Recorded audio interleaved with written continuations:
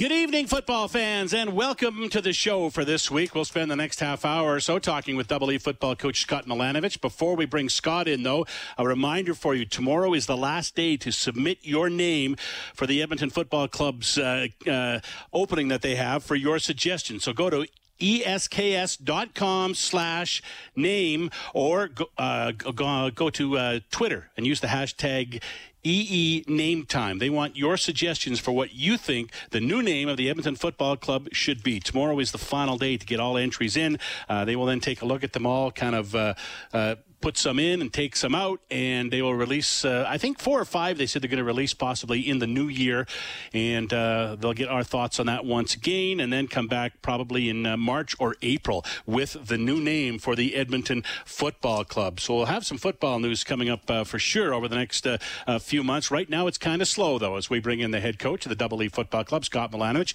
How are you doing tonight, Scott? I'm doing good. How are you? You know, I'm okay. I'm fighting a cold a bit, but I'm getting through it all right. I got the rest of the week off, so I'm going to enjoy that and get better. I mentioned it was a week with not much news in it this past week. The week before, lots of CFL news to talk about with the CFL Grey Cup Unite week that took place. Very quiet this week, though. Have you got any kind of sense about when football operations around the league are going to kind of pick up heading towards 2021? I really don't. I'm assuming it's going to have to be sometime in the near future as far as, being able to put your roster together, teams finalizing staff. I don't have a firm date, but I would think that's got to be happening very, very soon before we get into the new year and, hit the ground running and working at full capacity. I believe as of now, you're not allowed to make roster moves or sign players, correct? That's my understanding, yes. Yeah, okay, so everybody kind of sits, and so I guess until then you just tinker with the playbook, right, and write it and rewrite it again. Yeah, I mean, at least with the schedule coming out last week, that's given us a little more direction as coaches as far as knowing who we're playing early in the season. So we're in the midst of doing that now, is really kind of zeroing in on our first couple opponents, and what we feel is great game plans together for them, which will affect our preseason schedule and training camp and how we practice. So at least for the next several weeks, or probably till the end of the year, we're going to have, as coaches, plenty to do. And hopefully by that time, we'll be able to get rosters thrown together and things like that. All right, I want to get your thoughts on what we saw yesterday in the NFL, that the Denver Broncos went through a situation that I'm sure every coach just dreads and probably felt it couldn't happen. But in the age of COVID, of course, it can. All 4 quarterbacks for the Denver Broncos unable to play yesterday because of COVID and close contact rules. So a guy by the name of Kendall Hinton, who I believe was a college quarterback, turned into a wide receiver, got the start on virtually zero notice with no practices. He went 1 for 9 for 13 yards. And threw 2 interceptions. First off, are you surprised that the game actually went through, that the league allowed it to go on? I am. I will tell you, for instance, in the NFL, most teams now are only carrying 2 quarterbacks that are active. So, you always run the risk of number 1 and number 2 getting hurt within a game. So teams have gone into games, and when I was in Jacksonville, we always had a separate wristband with 10 or so plays for whoever our emergency quarterback was, usually a receiver or a running back or something of that nature. But I can tell you it was like 10 plays, and you had very little chance of actually executing something. Like if you were up by 21 points and this happened, you might be able to put that guy in and run the clock out and punt and play defense, but very difficult situation. I can't imagine going into a full game like they had to yesterday. That's a tough deal.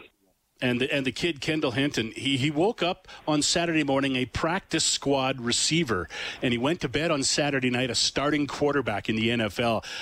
Pretty much a no-win situation for him. How do you think he handled himself considering the situation? Yeah, I saw a couple of series. And it looked like you would expect it. And then I saw his interview afterwards. I thought he handled himself great. I saw some highlights on ESPN where, the kid was just doing the best he could. He looked like he was out there kind of enjoying the moment and have as much fun as he can. Mike Shula, the quarterback coach there, was was my offensive coordinator in Tampa as a player. I didn't have the heart to reach out to him this week and see how he was doing, but I could see him on the sidelines trying to talk him through what was going on. But just like you said, it's just a no-win situation. I thought the kid and the team did as much as they could. It's just, and that defense, that's the other thing, is the Saints defense is really, really good and really dynamic. So it was a tough test from that standpoint too. He didn't even get a weak defense. And I mean, they know he's not throwing, right? So they can scheme it a lot differently because he only threw the ball 9 times. So he's not throwing the football. So that gives the defense an advantage right there. Yeah, absolutely. And then they know when he's throwing it, all they're really worried about was getting a one-on-one where he could just throw one up and a receiver could make a play. So, again, I didn't watch much of it, but I'm sure they were playing outside leverage so they couldn't get outside of him and run go balls and just kind of keeping everything in front of him, because you saw when he tried to throw the ball over the middle, it was a pick, and you feel bad for the kid. It's just that was tough sledding going into it, and again, you're playing a great defense and a good football team, so it's a shame. Yeah, for sure it was. Taysom Hill on the other side, it's funny, I was thinking about it. Brady and Mahomes are playing on one network, and Taysom Hill and Kendall Hinton are playing on another network, and I had more interest in that game. Just, I guess it was like a car wreck. You wanted to see what happened and how it turned out and how both teams handled it. It was kind of interesting how you got two of the best quarterbacks in the game playing and two guys who most fans never heard of are playing, and you're watching the other game because you want to see how it plays out. Yeah, I was flipping back and forth really between both of them here. The interesting thing about that situation, because when we were still talking about having our bubble situation, Brock and I actually talked about this and foresaw this possibility. And we were kicking around the idea of keeping a quarterback on the practice roster and completely isolating him from the rest of the team. So any work he would do would be from the hotel room, on Zoom calls where he wouldn't even be around any of the other players. So we couldn't get stuck with a situation like Denver got stuck with yesterday. It would have been interesting to see how that would have turned out. But we kind of had a plan. It becomes a number situation also. Can you afford to have that guy on your practice roster? But it was something that was discussed just for that same instance that you saw yesterday. Yeah, I think I heard Bruce Arians talking about possibly doing that way back in the summertime as well, when the NFL was getting set to go to their training camps, and he was kind of kicking around. I guess as a coach, that's what you got to do, right? You got to find all the angles and anything that you can. You got to prepare for any possible outcome, even the ones that are probably not going to happen. Yeah, you do, and I think it's even worse for them because they're not in a bubble. But you sit there and you talk about it. You say, okay, so this kid's going to be in the bubble, away from his family, in a hotel. Can't hang out with his teammates. He's basically going to be completely isolated in a hotel room for whatever it was, nine games and then playoffs. I mean, that's a tough ask too, but I'm sure you found somebody that was willing to do it. Yeah, for sure. Have you ever had any kind of situation, obviously not as bad as all 4 quarterbacks going out, but have you ever had a situation where you've run out of guys at a certain position and had to shift somebody around to play in a different position? I had a couple of situations. There was in the CFL, we lost a couple of receivers. It wasn't that big of a deal because this is when I was in Montreal. We lost a couple of receivers and had to play, tight ends the rest of the game, and we had a big enough lead to run it out. When I was in NFL Europe coaching, we lost a couple of offensive linemen, and we ended up having to finish a game with a defensive lineman playing on the O-line and a tight end playing on the O-line. So it happens. I mean, it's a little bit scary, and especially, when you get later in the year, when you get into situations where you're banged up at a position and maybe you're going into a game light at running back, for instance. And my last game 2 years ago in Jacksonville, we only had 2 running backs that were going into the last game, and one of them got sick, and then another one got hurt in pregame. And I remember talking to D.D. Westbrook, who's a slot receiver, kind of like a G. Roy Simon type of guy, talking to him pregame and trying to get him coached up to be the running back. And fortunately for us, the other guy made it through the game. But, it happens, and it's scary. And that's part of the game, though. You do the best you can with it. Yeah, I know here in the 14 and the 15 season, because of injuries on the O-line, Chris Jones flipped Eddie Steele around to become an offensive lineman. He started a handful of games on the O-line and did not look out of place there at all. Chris Jones has done that a lot, as I recall, though. I think he's turned a receiver into a defensive end, and I know in his time in Edmonton, he's flipped a lot of fullbacks into linebackers and linebackers into fullbacks. And I guess you just, as I said before, you got to figure out, the best way to help your team. Yeah, no question. Chris definitely, we did a little bit of that when we were together in Toronto, where we would cross-train guys, offensive guys playing defense and vice versa. Chris has, he's always kind of had a little bit of that Jimmy Johnson theory where, okay, you were this is when Jimmy was the head coach at Miami Hurricanes, where you were a great, high school linebacker, but maybe weren't a great athlete at that position for the next level. So they'd bulk that guy up and put him on the D-line, and now he was really athletic. So Chris is always, he's a big numbers guy, speed and 40 and vertical and all that stuff. And so he was always messing around trying to get guys in different positions to see if that would be a better fit and they could be more dynamic that way.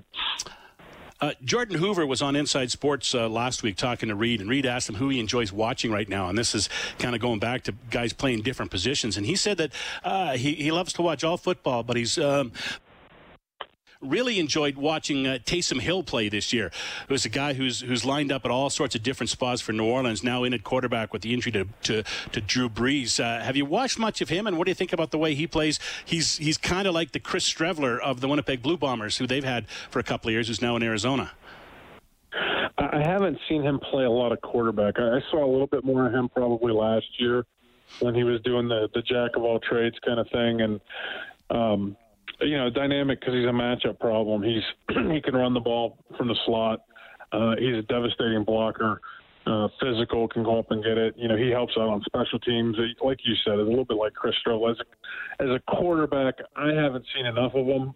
My instinct is he's not a good enough passer to do it consistently at that level, but certainly a great football player, and really I haven't seen enough of him as a quarterback to make that comment. It's just my gut from what I've seen.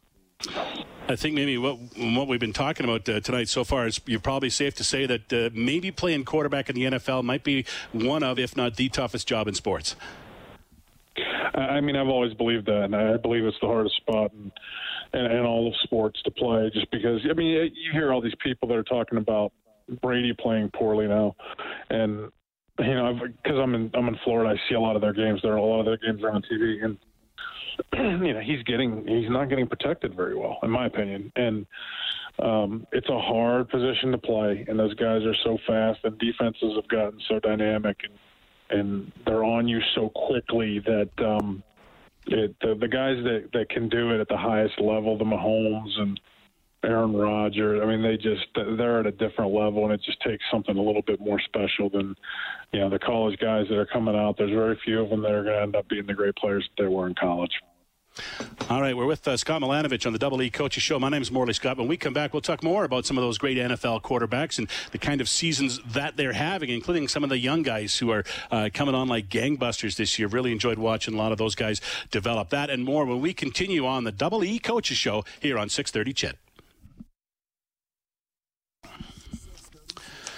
As you heard during that break, today and tomorrow, the last days to get your name suggestion in. Elk, Express, Eagles kind of leading the way in my mind anyway, but we'll see. They're getting all sorts of great suggestions, and they're going to narrow it down. We'll have more on that probably in the new year, and then an official name in the spring. Also want to remind you that the next 50-50 by the Double E Football Club is coming up on Saturday, December the 5th. That's this Saturday, and it is in support of the Alberta Golden Bears, the Edmonton Huskies, and the Edmonton Wildcats. Amateur football in and around Edmonton. 50-50 tickets will be on sale through the website. You can check all the details at esks.com.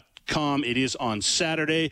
Man, it was such a great success with the Joey Moss 50-50, raising almost $500,000 for the Joey Moss Foundation, which was absolutely fantastic. And, of course, that means $500,000 for a lucky winner as well, or pretty close to it. So let's see if we can get it that high again Saturday, December 5th for the Double E's next 50-50 in support of amateur football, the Golden Bears, the Huskies, and the Wildcats. Morley Scott with Scott Milanovich, the head coach of the Double E football team. We're talking about some NFL quarterbacks before the break.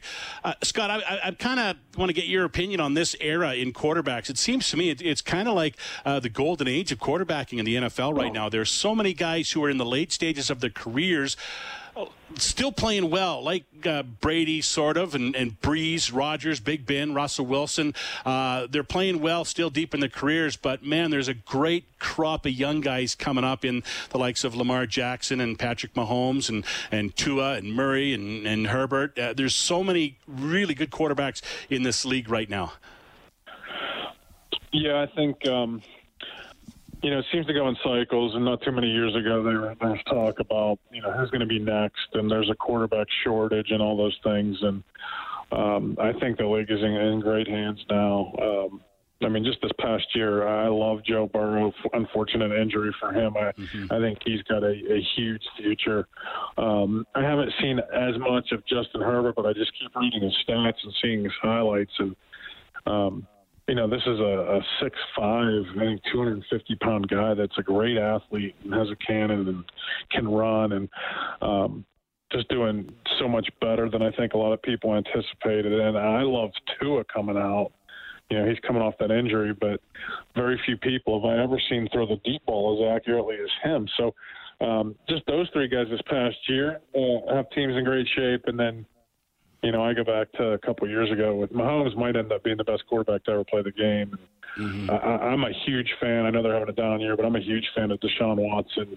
I got a chance to interview him and spend some time with him. And, not just a great player, but a great guy. And Josh Allen in Buffalo and Lamar, like you said, it's just I think the league is in really strong hands and going forward.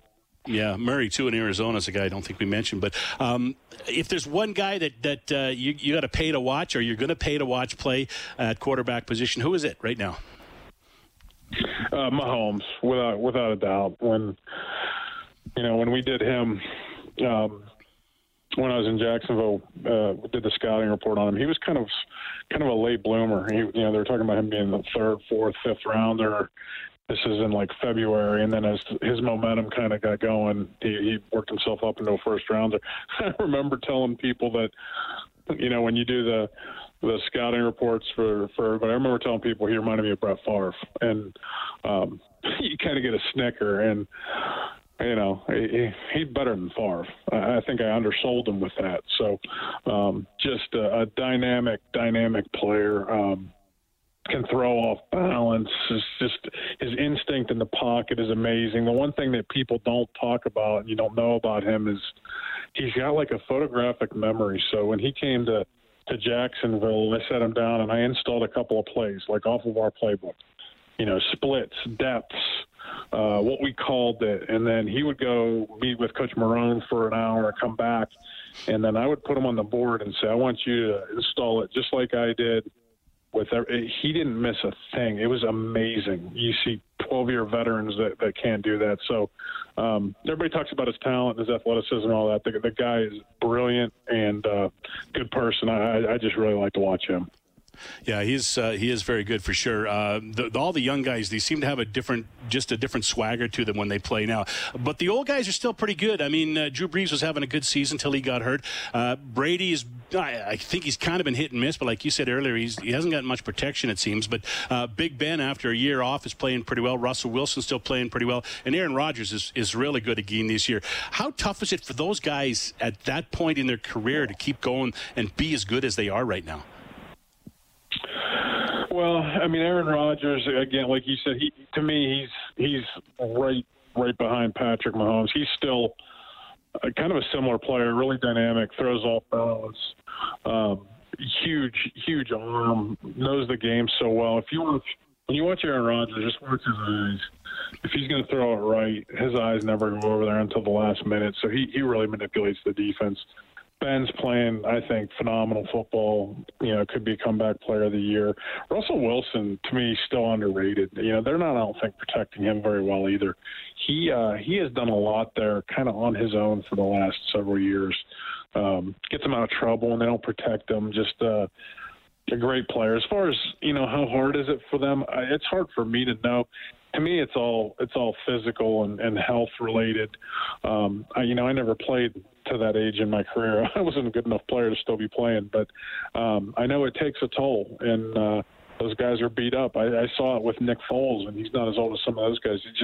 It takes a toll on you physically and mentally, and that's why the protection portion of that thing is so important.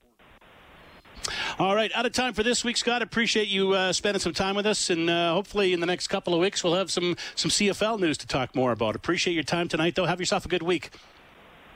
Thanks, Marley. You too. All right, that is Scott Milanovich, the head coach of the Double E Football Club. 14-0, by the way. Seattle leads Philadelphia. They're at the half in the Monday Night Football game. We also got another game later this week. The Pittsburgh-Baltimore game's now been moved to Wednesday night. They keep playing tag with that game. It keeps jumping all over the schedule, but now it's set for Wednesday night. That's it for this week, everybody. Thanks for joining me on the show tonight. Our thanks to studio producer Kellen Kennedy, and we'll talk to you next week right back here, 7:30 Monday night for the Double E Coaches Show here on 630 CHED. Have a great night, everybody.